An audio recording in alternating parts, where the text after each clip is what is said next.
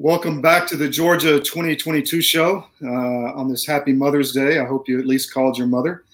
I'm joined by my host, Christine Dolan. She's back from our Ohio coverage, which we're going to talk about in a minute. Today, we were to have Attorney Courtney Kramer, who worked with True the Vote on the investigation as far as the election fraud investigated in Georgia, but she had to pull out here recently this morning due to travel and Mother's Day issues, which we understand completely. So she won't be joining us. But Michael Daugherty, who is really been fighting election fraud and fraud in Georgia, corruption in Georgia for almost 2 decades, is going to be with us and go in not just briefly into his own story, but what he has experienced in Georgia on the election fraud.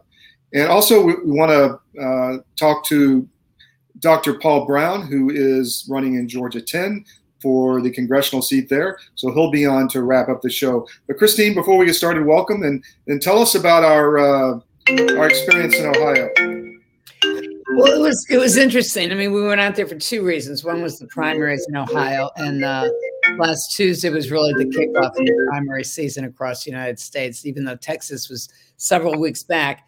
And one reason why we're taking a look at Ohio is because Governor DeWine, who was running for re-election on the Republican side, was challenged by several people, one being Joe Blythestone. Joe Blythestone is a cattle rancher. He stands for medical freedom. He refused to shut down his restaurant, and he uses his some of his property for events. And he just decided that he did not want to shut up or stay home. And he basically was a medical freedom guy, down to earth, all over the state.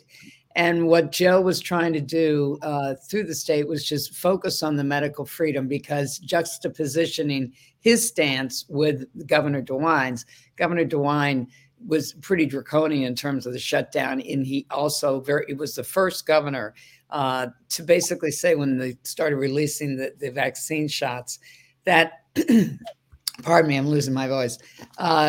He offered the lottery. It was $1 million, to participate in a $1 million lottery if you took a vaccination. So Joe was out there speaking wildly, but nevertheless, he did come in but I think it was at the end of the day, he was in the 20%. And he did it. He came in third, and Mike DeWine won with 48% in the primary. On the other side of the Senate race, Trump had been in recently to Ohio, and he was out there stumping for J.D. Vance, and J.D. Vance won. And so that's an open seat where Senator Portman is resigning and not running again. So, Ohio's a big state in terms of the primaries, because it is Trump country. At the same time, Mike DeWine he's thought of it as being part of the establishment. And the question with all the people in Ohio now is whether or not it looks possibly that he will get reelected in the fall. But it raises a question of where everybody stands, because a lot of people are just sick to death of all the shutdowns, the mandates, and everything. And so it's a hot seat with an open Senate race, as well as an incumbent governor who, in fact, made people angry. And, there is a vested interest when you take a look at the financial disclosures that the governor has. He does have investments in pharmaceuticals. There is a connection between Ohio State University and the Wuhan lab. So there's more stories that we're going to be reporting on from the state of Ohio going forward through the 2022 election. So tell us briefly, we were involved in an event with Children's Health Defense, which swimmingly went really, really well. So can you tell us about that in a minute or two? Yes. So the head of Children's Health Defense for the Ohio chapter, Daugherty, asked us to come out and to host her event at the state capitol. And so there were several hundred people that were there. I think maybe 300 or 300 people, it looked like to me. And we did a live stream, and there were 3 panels. We had a panel of vax injured, some of whom you and I have interviewed in the past. And then it was very emotional, because many of them had not spoken out in public. They had done interviews, but they hadn't really been on some of them were just new to doing the panels. And they were physically, you could tell on some of these people, you could actually see the shaking, and it was very emotional. I mean, I don't think there was a dry eye that was in the room when they were giving their testimonies. And then the second panel was doctors, Pierre Corey, Paul Merrick, and Dr. Paul, immediately came up to me during the Vax Injured panel. And he said, Christine, I need to help them. I mean, Paul Merrick has such a heart. And so he wanted to speak before the panel, and he got very emotional because he said, these people need to be helped. They just need to be helped. In the third panel, we had alternative medicine, and also because we're finding out now that there's lawsuits going on. We had lawyers that were on the third panel, but they're really, nobody seems to be getting the treatment that they need. And behind the scenes, one of our friends actually had an episode, and that was a rude awakening. I felt very emotional about it, to witness something like that. And it's terrifying, because one minute you can be okay, and the next minute, something happens and you get triggered. So it was a good event. I think it woke a lot of people up. I think people were energized, and we certainly had our dear friend Kevin Jenkins at the very end, energizing everybody before they kicked us out of the state capitol. And it wasn't a rally, but at the end, it was a little bit of a rally, but it was basically a conference to educate people, because there are some pieces of legislation that they're trying to push through, not as bad as it is in California for the 10 pieces of legislation that are very, very draconian. But it still is it's a control issue to push for the kids, because it's very clear that the pharmaceutical and the Biden administration and the Democrats, and now even some Republican governors like DeWine, want to push and get these vaccinations into kids as young as 6 months of age, even though the vax injuries keep on rising. Yeah, we also found out that the GOP-controlled House and the House, Ohio State House, was blocking certain websites during the event, like gab.com, free speech sites, and also the Vaccine Safety Research Foundation. So the GOP did not want this information to get out. So you can see DeWine is in bed with someone pushing the vaccines. So absolutely, and his financial disclosures, show that he is invested in pharmaceuticals. Yeah.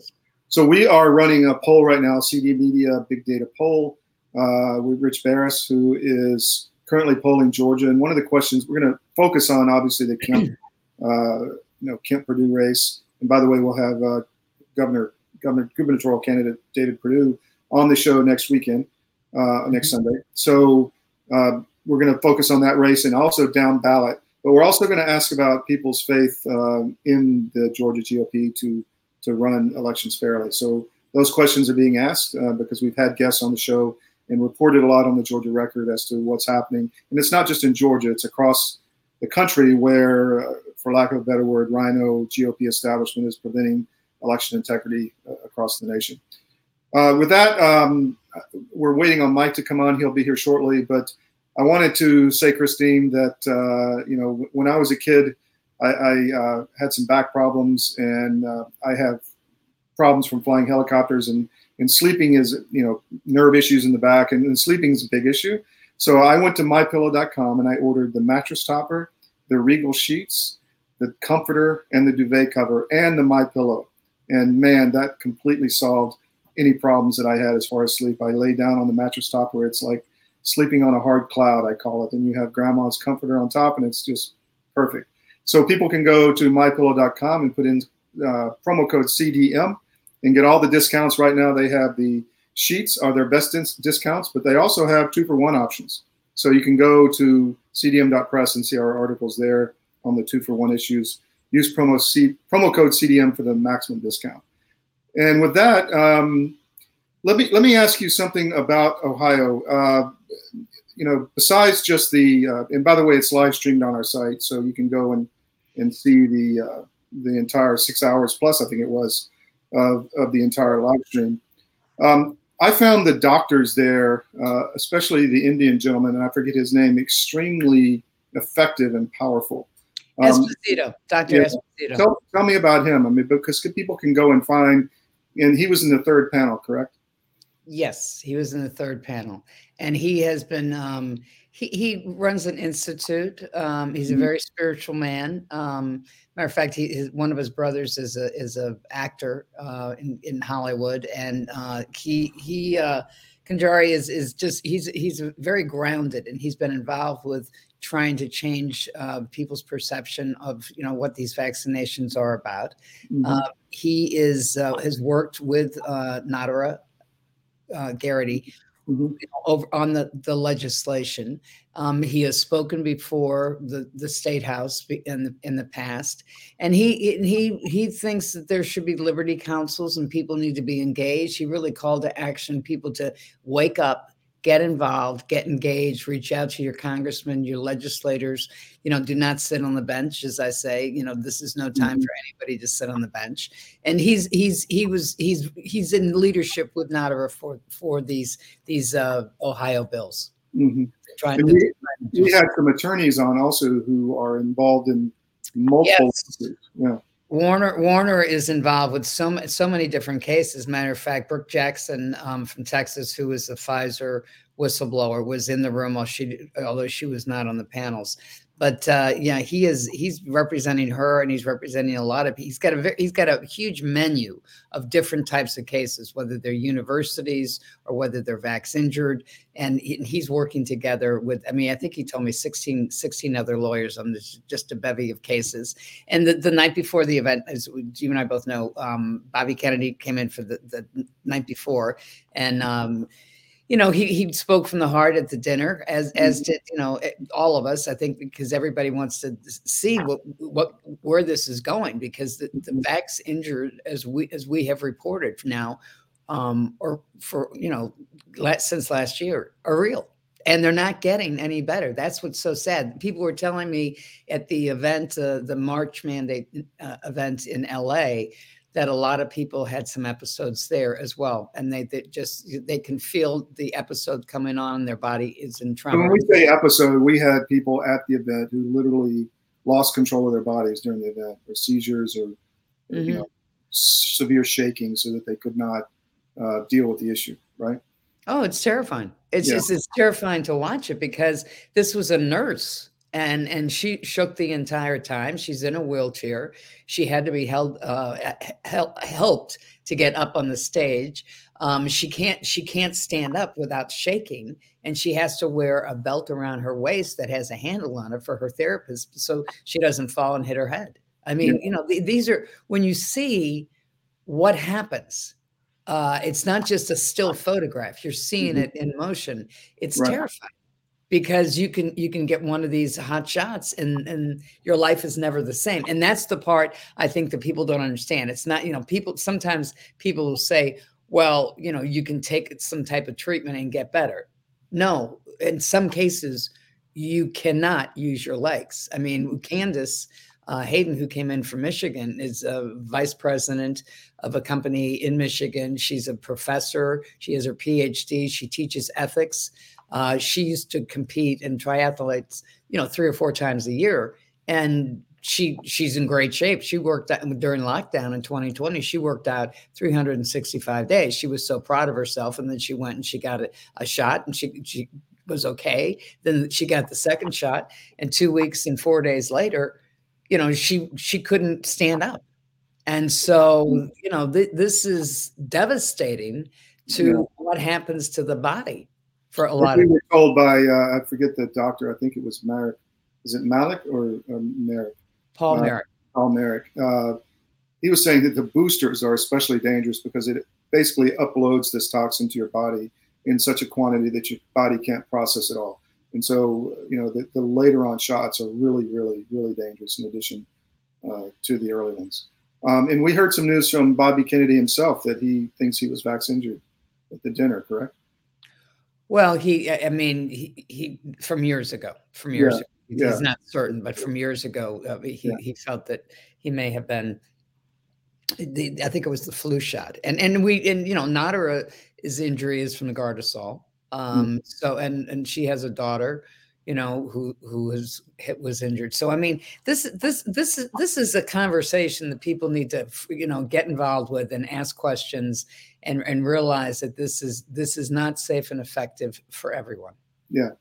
It just isn't. And there needs to be a reality check here, especially in light of the conversation we had, earlier today about what's happening with the WHO, because the Biden administration has a piece of paper that we're going to be putting out there that was sent over from the head of the global office at HHS to the WHO, basically saying that, we, the United States, the Biden administration now wants to turn over our health sovereignty to the WHO, and 47 other countries are supporting it, and they're going to be voting on this. And there's some amendments to this initial document that was sent over in January, and we're going to be putting out those amendments. And it's a very important time because this is the month. It's not just we're in the middle of primaries now.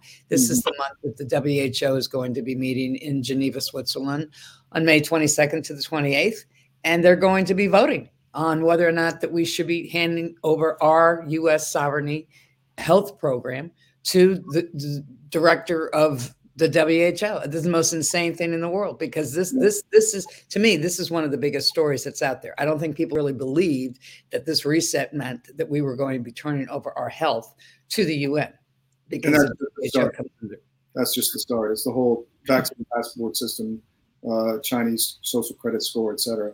So just for our audience, we had one guest drop off, Courtney Kramer, attorney, who was going to speak about the True the Vote investigation. And we're waiting on Michael Daugherty, who's coming on any minute now. We called and he's coming on early. So he said 10 minutes, about 12 minutes ago. So we're waiting. And then we'll have Dr. Broun on to wrap the show up. Christine, let's talk about our future coverage. We're going to work on Georgia, obviously, coming through the election. But where else are we going to be focusing on? Well, we're gonna be, every Tuesday is sort of the big day for the primary. So we're going to be covering them as we go through. But we're going to be looking at places like Pennsylvania, which is very, very important, and we're going to be looking at in Texas and in California. I mean, California, I don't think that there's going to be any big upsets out there. Although if these pieces of legislation pass in California, and they're very draconian, we recently did an interview with Amy Bond that's on our site, and I went through the pieces of legislation with her. It's like door number 1, door number 2, and they're really something to be said. I mean, if one piece of legislation in California says that you can't criticize, you can't challenge the government narrative. So that chips away at freedom of speech. We're going to be looking in Talbot County in Maryland. They've had a lot of kick-ups in Talbot County over the Confederate statue. There's a piece of legislation coming out of the State House that goes into effect that the sheriffs in each of the counties cannot reprimand their own employees.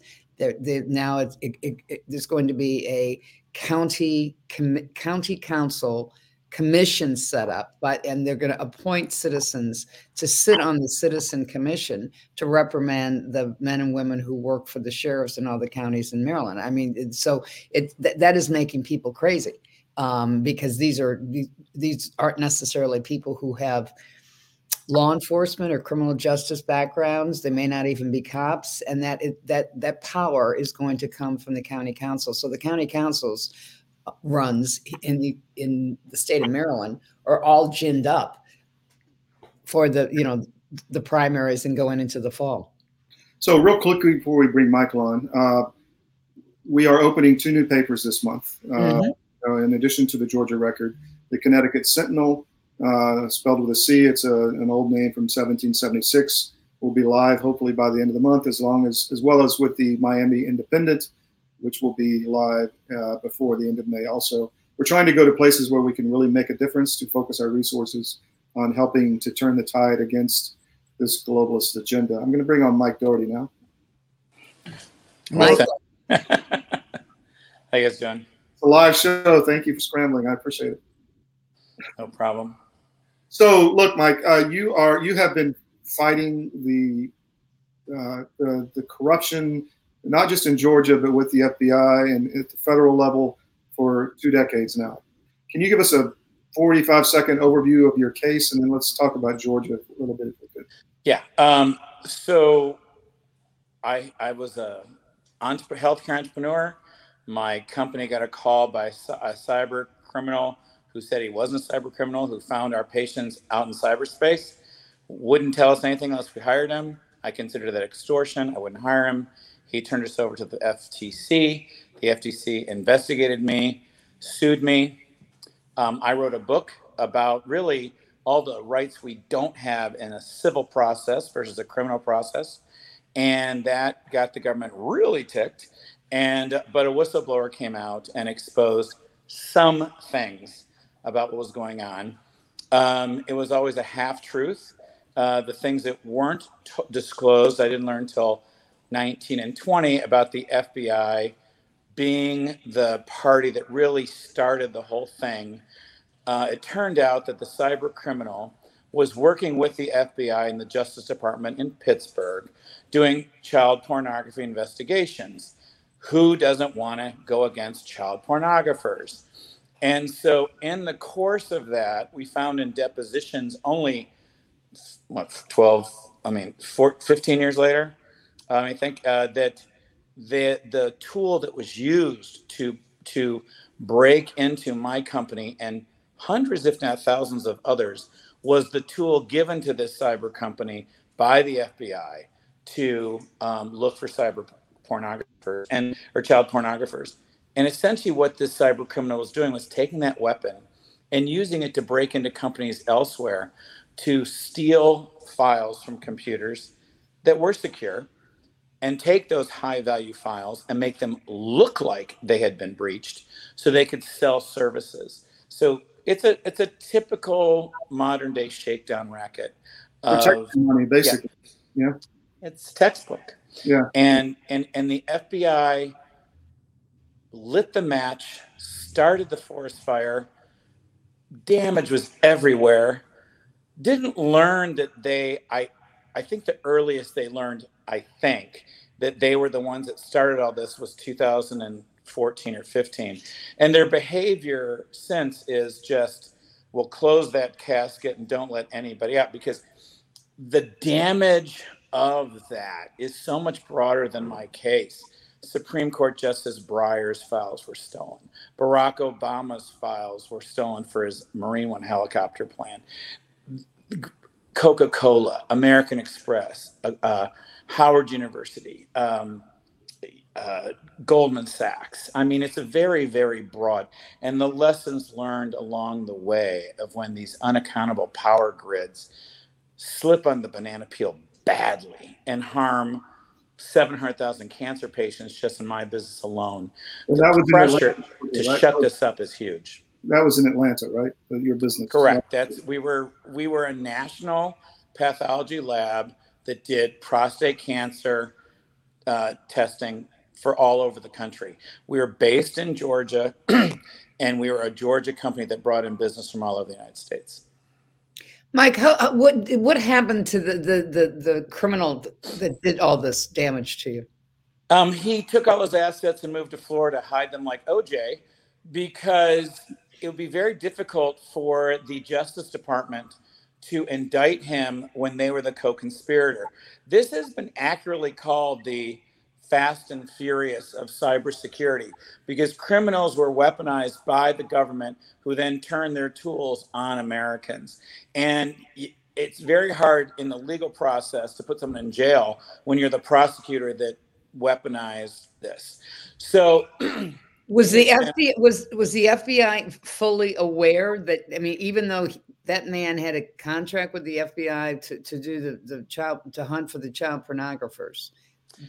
We know that the latest that they were fully aware was 2014 and 15, because I wrote my book in 13. That motivated the whistleblower, who actually was the person that did the physical theft, to contact me. I then went to Daryl Issa, who I had been building a relationship with. Daryl knew about this outfit because they had come and testified in front of House Oversight several times from 2007 on. So unbeknownst to me, he had had 40 different meetings with them before. So then when I told him what was going on, his head exploded, because it wasn't, he realized how much they'd been lying to Congress. And so he launched an investigation. That's the latest that they knew, because I know for sure that Daryl was contacting the FBI. And then I filed a key tam lawsuit, which is on behalf of the government. A citizen files a case, and by law, the Justice Department must investigate. And I did that lawsuit specifically because they must investigate by law, when so many of their investigations are by choice. So this is legislated demand investigation. So that's the latest they knew. And if a court would ever allow us to get to discovery, which they really haven't, although things are starting now finally, we'll learn even more. But the latest they knew was 14 and 15. They raided in 16. And then I started getting anonymous Proton emails in 16 from who we believe is Bobek, with all this insider information from the FBI. And I have submitted actually those letters to Todd, so that you can see how this insider was working with the FBI and had all this inside information that he, the criminal, is telling me that the investigation's closed. So the investigators, the FBI, is telling the criminal, you're off. And he's sending me these letters because he wants me to get off his scent. I'm the only person out of all these people with all this carnage that compromises national security that would not get off this guy's scent. And so he had to circle and confuse me.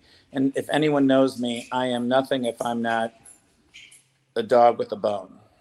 So Mike, you also had an election integrity lawsuit, which was dismissed, but you have something to say about the legal process and the legal infrastructure in the great state of Georgia, the judges, the attorneys. I mean, talk to us about that from your viewpoint on how you see citizens are or are not able to get justice in the state of Georgia. Well, I will tell you, I think the judicial system in many states has been perfected over the past century to be full of trap doors, to allow cases to be flushed at the political whim of a judge.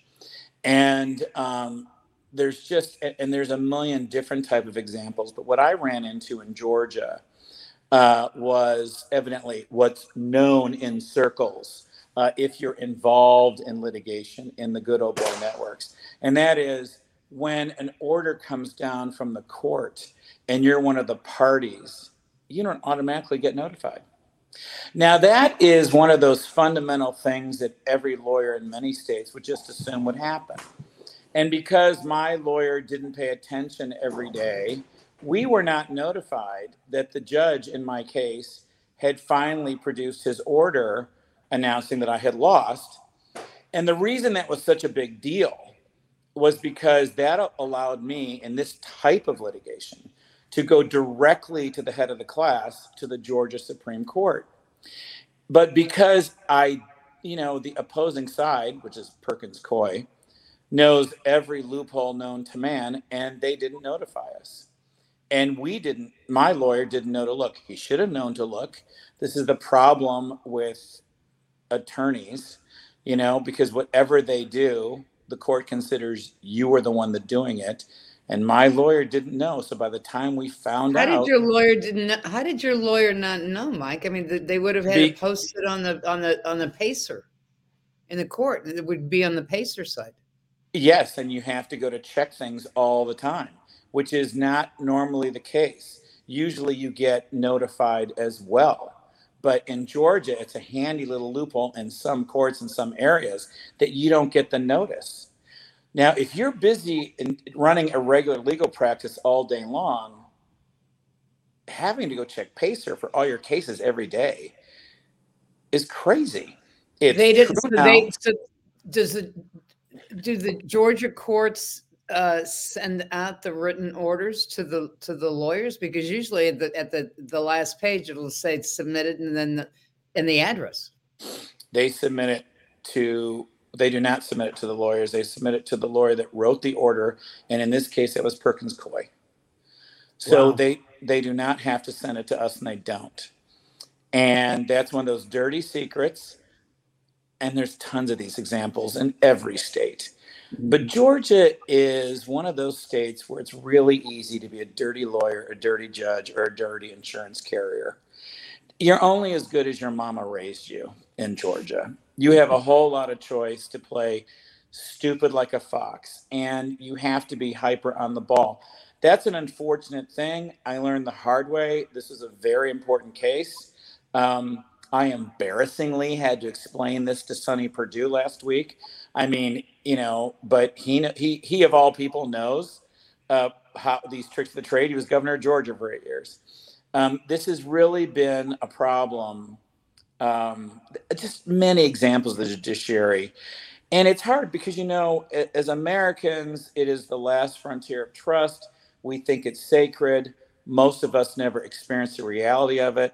And those of us that experience the reality of it are shocked. And you have to experience the reality of it in several different ways. Because sometimes, I've had phenomenal judges that are an inspiration to supporting the Constitution, who speak truth to power and do go above and beyond. But like everything else, that's the 10 to 20%. The middle 80% can rely on their law clerks, can just get cliff notes, can have a huge busy docket. And the pressure on the courts in this country the past 20 years has moved to speed and clean dockets, and not necessarily broad and wide investigations. And that's because they're trying to protect the judicial system from these lawyers whose strategy is to drive you into the ground and procedure you to death. So you solve one problem and you create the other. And so it's a real. I think the judiciary is a very hidden reality in this country, and we only learn about it. The one thing about the election law thing that I think affects most Americans is, I don't care what your opinion is about election law, but I find it massively suspect that nobody got to discovery. And that what is wrong with discovery? And this is what the people have to learn. You don't get to a jury without jumping through a ton of hoops. It is arduous to get to a jury. There's a whole lot of stuff. And the power of the judiciary to stop you from getting to a jury, shining example of that is what's going on in this election integrity litigation. They've tossed everything out left and right. Tell us about that. What happened in your case with Judge Amaro? People may not know about it. Well, Judge Amaro, he sits there and we have the room packed. We have 3 TV cameras there. My case was very different because it wasn't against Trump. It wasn't about Trump. It was about the integrity of the senator case and them not following the law of election procedure. And it was filed in time. Election law is built to be very difficult to get to the judiciary. You have 5 days from the date that it happened to make your case. Now, who has a provable case in 5 days? And so, but we did. We had it within 5 days because the law is that a runoff is still part of the election because there's not a final order until after the runoff. So we got to wait till after the runoff for 5 days. And the judge completely acted like that wasn't true and blew us out of the room in 45 minutes. After Perkins Coie pro-hopped in, right? And Perkins Coie pro-hopped in. And we have scathing motions and briefs about the history and credibility of Perkins Coie. This completely fell on deaf ears. He let him in on the case right then. And, and then it was a fascinating observation because He banged that gavel and ran out of that room like there was a trap door underneath his chair. He said case dismissed so fast that all the people in the room were like the naive, hardworking women who have been poll watching for 20 years come up to me and go, oh my gosh, I've never seen anyone leave so quickly. And I'm like, you don't say. See, what I am is not naive to that. And so we knew we were going to have to get to an appellate court because judges look for smoke signals from the courts above them. And when they have a hot potato and they're elected, they want to be forced to hear a case. So we weren't surprised by it. Everyone else in the room was surprised by it. We know the lawyer tricks and tactics. And the judicial tricks and tactics. But we screwed up. I didn't screw up. My lawyer screwed up. And then we had a service issue also. The law says you must serve them by the Fulton County Sheriff. Well, how are you supposed to serve them by the Fulton County Sheriff when they're senators hiding on Capitol Hill? But judges go, well, that's what the law says. I have to interpret the law. I don't care if it's stupid and impossible. Go back and blame your legislature. They get all the excuses down. So those are the two things they sunk me with, and they stopped me from getting to the Georgia Supreme Court. And then we filed our motion for the Supreme Court, and we were accepted, and we had our briefing done, and Perkins Coie filed a motion over the weekend saying, this isn't even possible because, they didn't reply in time. And the Supreme Court went, oh my gosh, we didn't realize it. You're right. This is gone. And we just get this case dismissed thing on a Monday morning. And this is how they roll. And rare is it that the media can focus deep on this.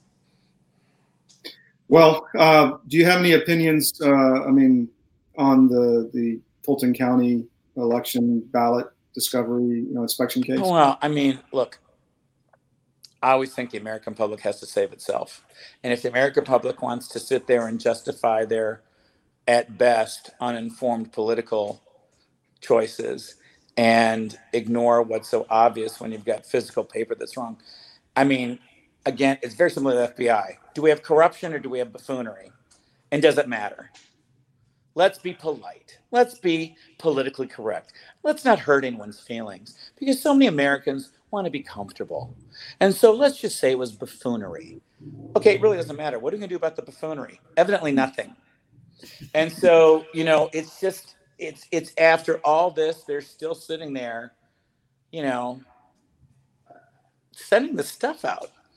Or, you look at even Dinesh's thing, 2,000 Mules. I actually know Catherine and her boyfriend's at my house with the data. And a year ago in July 21. Right.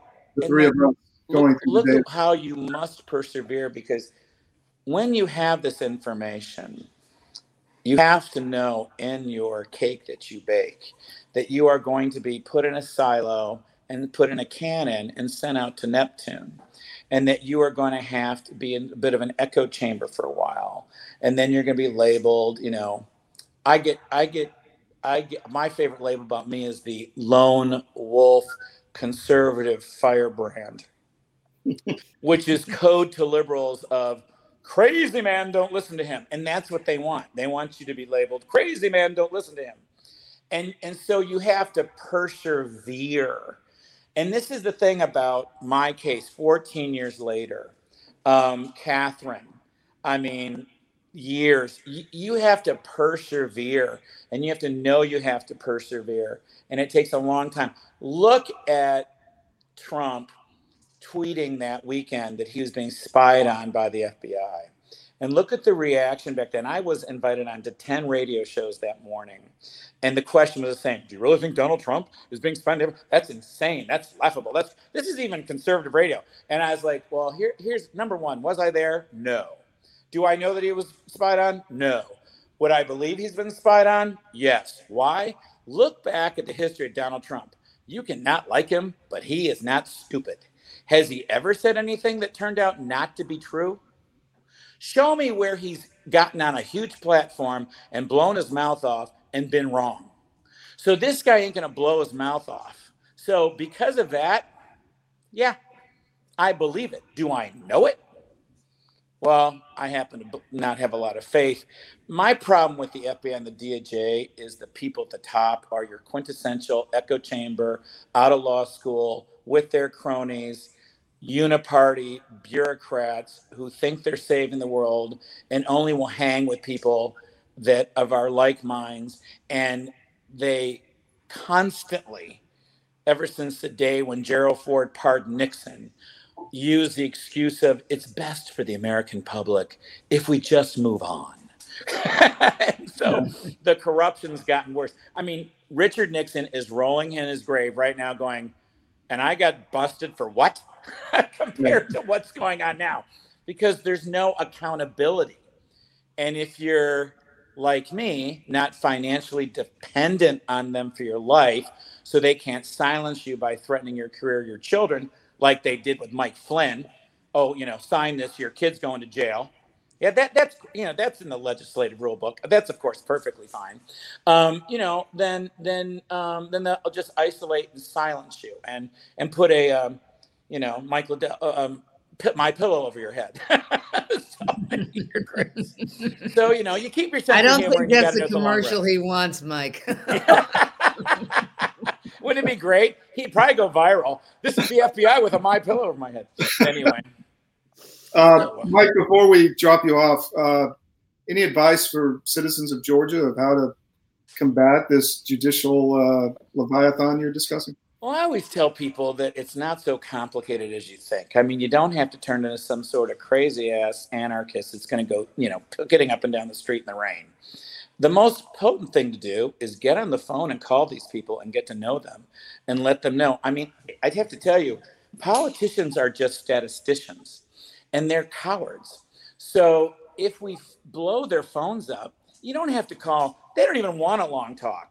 You call, and you should be off the phone when you call a politician between 30 and 60 seconds. Because all I want to know is what's your position and are you passionate enough to call about it? What side are you on? You look at when they tried to pass cybersecurity legislation like 6-7 years ago, and it was bipartisan and it was all great. And everyone thought, kumbaya, kumbaya. And the public went nuts and the phones blew up. And man, they haven't touched that thing since. There's a lot of power in just briefly and quickly, but repetitively calling your politicians, because so few people do it. And that actually works if you just want to stay home. Michael, thank you. We'll have you back on because you're a resource. I appreciate it. All right. Good talking to you guys. Thanks, See you. Bye-bye. Now we want to bring on Dr. Paul Broun, who's running in the Georgia Congressional 10th District. Welcome, Doctor. Glad to be with you, with Christine and Todd today. I was interested in what Mike was just saying, and let me just echo what he just said. We've got to make the politicians fearful of us, and the best way to do that, because they all want to be liked, and very few politicians have any principle that they're going to stand firm on, except for their reelection bid. That's the reason he was just saying that they're statisticians. I never looked at numbers and that sort of stuff. I'm standing on principles. In fact, these are the two documents that I stand firm on: is the U.S. Constitution and God's in our word, the Holy Bible. But he's absolutely correct. But if enough people contact their member of Congress, whether it's House or Senate, member of the General Assembly, and said, we want you to do this, or else we're going to throw you out of office and find somebody else to run against you, and we're going to throw you out of office in that regard, then people will start taking note of all those calls. 1 or 2 doesn't matter. But if they get 10 or 20, then they multiply that by thousands, actually, because they know that if an individual calls, then they are really fired up about that issue. Time to do that. Yeah. And so we've got to make the politicians understand what we want as we the people. And that's exactly what, when I go back to Congress, hopefully with the people in the 10th Congressional District voting me back in to be reelected to Georgia 10, I'm going to try to spark a revolution at the ballot box so that we can get truly constitutional limited government people in place. In Hosea 4:6, God says, my people are destroyed for lack of knowledge. And people all across this country, even all the way up to the Supreme Court, have no clue what government is supposed to be under the original intent of our U.S. Constitution. And that's got to change. And so the only way we can change that is for we, the people, to demand a different kind of governance. So tell us about yourself and, excuse me, Christine. I was just going to say, Paul, what has motivated you to get into politics? Well, I started off because I like to hunt, and I became a Second Amendment advocate and activist years ago. And that's what led me into politics. Actually, my dad was in the state Senate here in Georgia for 38 years. Wonderful public servant, great guy, have wonderful heritage in my mom and my dad. But I never dreamed that I would go into politics myself. I'm an activist. I'm a pro-life activist and a Second Amendment activist, and have been for decades for both of those. So the thing that I started looking at was the original intent behind the Second Amendment, because a lot of the press, the politicians, even the federal judiciary system was saying things such as it was about the military and the police force when they mentioned in the Second Amendment a militia. Well, I knew, though I'm a scientist, I'm a medical doctor, and I didn't particularly care for history as a high school or college student. That just didn't ring right with me. So I started studying what our founding fathers said about the Second Amendment. And I learned very quickly it was all about preventing tyranny in this country. It's for us to be able to protect ourselves from our own government, to protect liberty. And that's what led me into studying the Constitution, and I became an original intent constitutionalist. As an activist for hunting rights and gun owners' rights, I became the government affairs vice president for the world's largest pro-gun, pro-hunting conservation organization called Safari Club International. Mm-hmm. And I'd go to Washington periodically as an activist in that regard to fight for hunting rights, Second Amendment rights, and scientific-based conservation. And the year I was supposed to be president of that, which would have been very prestigious, I thought, well, I can do more for those issues I believe strongly in by being a member of Congress. So I ran for office. It took me several times running to finally be elected. In 2011, seven, I was elected in a special election here in Georgia when my predecessor died in office, and won actually against overwhelming odds. And it's because I stand firm on biblical truths. I stand firm on the Constitution of the United States as it was meant to be. And my calling politically comes from a question God asked in Psalm 11:3. And the question is, if the foundations be destroyed, what are the righteous to do? And so I'm eager to get back to Washington, to get back in the trenches. I'm a U.S. Marine, and actually I volunteered to be deployed to Afghanistan in 2012 while I was a member of Congress. And now I'm trying to get deployed back to Washington as a U.S. congressman to fight for liberty and fight for the future of this country. And we've got so many problems that where we've gotten away from those foundational principles. And it's up to we, the people, again, to demand a different kind of governance. And I want to spark that revolution in the ballot box so that we, the people, can start understanding what government's supposed to be. In Hosea 4:6, God says, my people are destroyed for lack of knowledge. And people all the way up to U.S. Supreme Court justices have a tremendous lack of knowledge about what government is supposed to be. We're losing our liberty because of that. And I'm eager to get back in the fight. Let's drill down. We have just, it's come to our attention, okay? And we're doing a show today and every Sunday now on something that is occurring that I think that every American should know about, and everybody who's running for any elected office needs to know about. In January of this year, a woman at HHS in Washington sent a document, and it was very quietly done. They sent it to the WHO. Uh-huh. And there are 40, the U.S. government has taken the lead on this. They submitted some amendments to this January document on April 12th. And this document is basically the Biden administration is giving this health sovereignty to the WHO. Right. And when I found out about this, I my head snapped, and I thought to myself, this is something that needs to be on the table, and it needs to be stopped.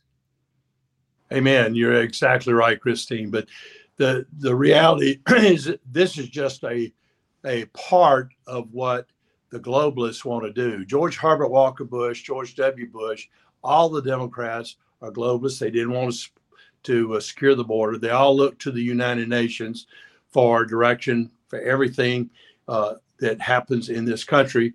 They believe very firmly that the United Nations actually should supersede our own Constitution, our own government. And that's the reason when I was in Congress, I introduced actually several different bills. One was the American Sovereignty Restoration Act, which has not been introduced recently. I will reintroduce that once I get back to Congress very early next year. And what that act does, American Sovereignty Restoration Act, it gets the U.S. out of the UN and the UN out of the U.S. And WHO is part of the UN. It's all part of what was called Agenda 21, now Agenda 30. And it's towards a one world government. And we've got to fight against that. We know biblically eventually that's going to happen, but we've got to do everything we can to help prevent that from happening. They want to control the waters of the U.S. Every drop of water that falls on this country, they want to control that. They want to take away our guns through the small arms treaty that this administration is buying into. This is just one of many different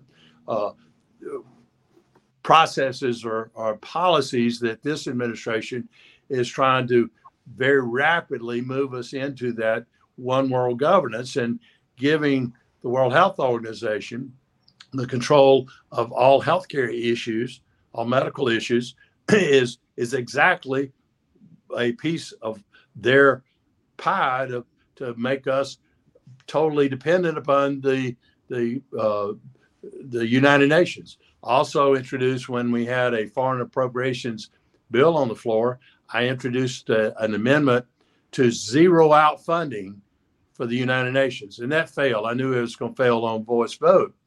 But then I had a second amendment that I got a vote on just to cut our funding of the UN by only 10%.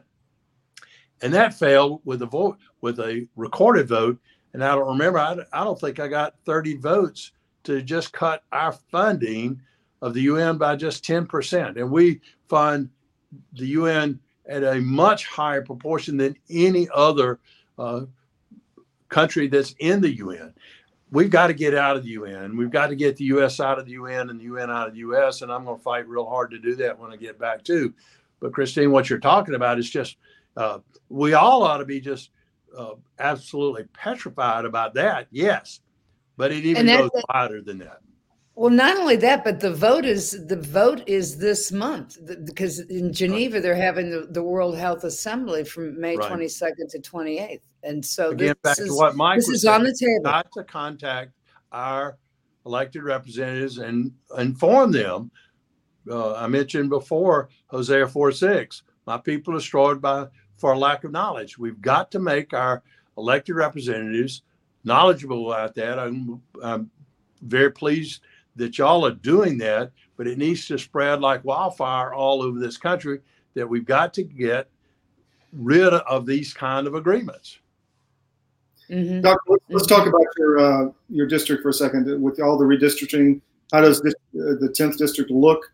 What are your strategies? What do your people want down there? Well, Todd, this district is basically 2-1 Republican. Even the way it's been redrawn. I've already represented 100% of the counties in the new Georgia 10 Congressional District. A Democrat cannot win. I've got 7 opponents in the Republican primary, 4 of whom are very wealthy and are self-funding. I'm a family doctor. I can't write checks and self-fund. So, and then we've got one candidate, a guy by the name of Vernon Jones, who's running for governor. And then President Trump encouraged him or enticed him to get out of that race, because Trump has a former U.S. Senator, David Perdue, who Trump is trying to get to defeat our current governor. So he enticed Vernon Jones, who's a Democrat, claims that he's been conservative all of his life, which is just a bald-faced lie, because his voting record does not support that. Maybe I shouldn't have said bald-faced lie, but his voting record does not support that. He's claiming to be conservative all of his life, and he is running now as the Trump candidate. And Trump is helping him raise money. So I've got that guy plus the 4 self-funders. One of the opponents has put in over $500,000 of his own money into his race, and he's claiming to be the real Trump candidate. Well, I'm a family doctor, and I'm a real congressman that I was there for 4 terms, and I was rated as the very most conservative member of the entire U.S. House of Representatives by multiple entities, both on the liberal side like MSNBC, as well as on the conservative side, groups like Club for Growth, American Conservative Union, Heritage Action, and et cetera. So, and the reason that I was rated that way is because I had 4 questions that I asked about all legislation, and all 4 had to be yes for me to vote yes. The first is it biblically correct? Second, is it constitutional according to the original intent? Third, do we need it? Fourth, can we afford it? And if one was no, I voted no. So that's the reason MSNBC dubbed me as Dr. No. But I got a lot done there. In fact, I introduced and passed into law more spending cuts than any other member of Congress.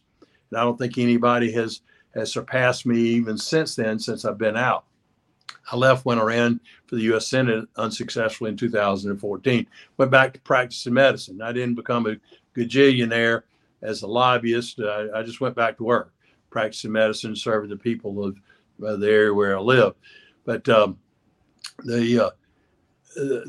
thing is, I stood firm on those 4 questions, and I have a lot of bills that I introduced, one of which Dr. Ron Paul, when he left to run for the president, he gave me his audit the Fed bill. And actually, I got it passed in the U.S. House with more votes. And actually, in a very bipartisan way, I had a bunch of Democrats actually as co-sponsors of the bill to audit the Fed. And I don't remember the exact number. It's like 333 to 98 or something like that. I mean, it was a huge vote to audit the Fed. Harry Reid threw it in the trash can. And I worked with my good friend, Dr. Rand Paul, over on the Senate side, trying to get it through the Senate, but we couldn't get it through that way. But that's one of a trio of bills that I will reintroduce. I want to audit the Fed. I want to get rid of the Fed, and I want to go back to a gold and silver standard, and I'll reintroduce all 3 of those bills when I get back there, as well as many others. Doctor, how can people support your campaign, find out about it, donate, all that stuff? Well, Todd, they can go on my website, which is paulbroun.com. I see on my screen that you've got my last name spelled. It's Broun. My family can't spell, I can't pronounce. I'm not sure which, but it's pronounced just like the color, but it's spelled Broun. Some people want to make it an A. Broun. paulbroun.com. They can contribute with a personal credit card there. There's an address to send a personal check. People can send actually up to $8,700 right now today legally with either a check or a credit card at paulbroun.com and help me get there. I'm just dependent upon the people who love America, want to see America restored as the world's greatest economic power. And that is not so today because of the government. But let's restore America to be the world's greatest economic power and the world's strongest military power by returning back to those principles and helping me get there as a U.S. Marine back in the trenches, fighting for liberty and fighting for the future of this country, fighting for constitutional limited government and for sound money policies, as well as all the things that made this country great, that frankly, both political parties are destroying. Presidents of both parties are destroying, and the federal court system all the way up to the U.S. Supreme Court is destroying them. We've got to make some changes, and this Marine's eager to get in that fight. Doctor, thank you very much. We'll have you back on down the road. Look forward to it. It's a blessing. paulbroun.com, and I pray God's blessings on each and every one of you there at CD Media. I pray God's blessings upon all the people who are watching today. But most importantly, America must bless God. Thank you, sir. Thank you. Thank God you. bless. Christine, next week we have Georgia GOP gubernatorial candidate David Perdue who will be on, along with several other interesting guests. And with that, that's the end of the show. Take care, guys. Till next week. Till next week.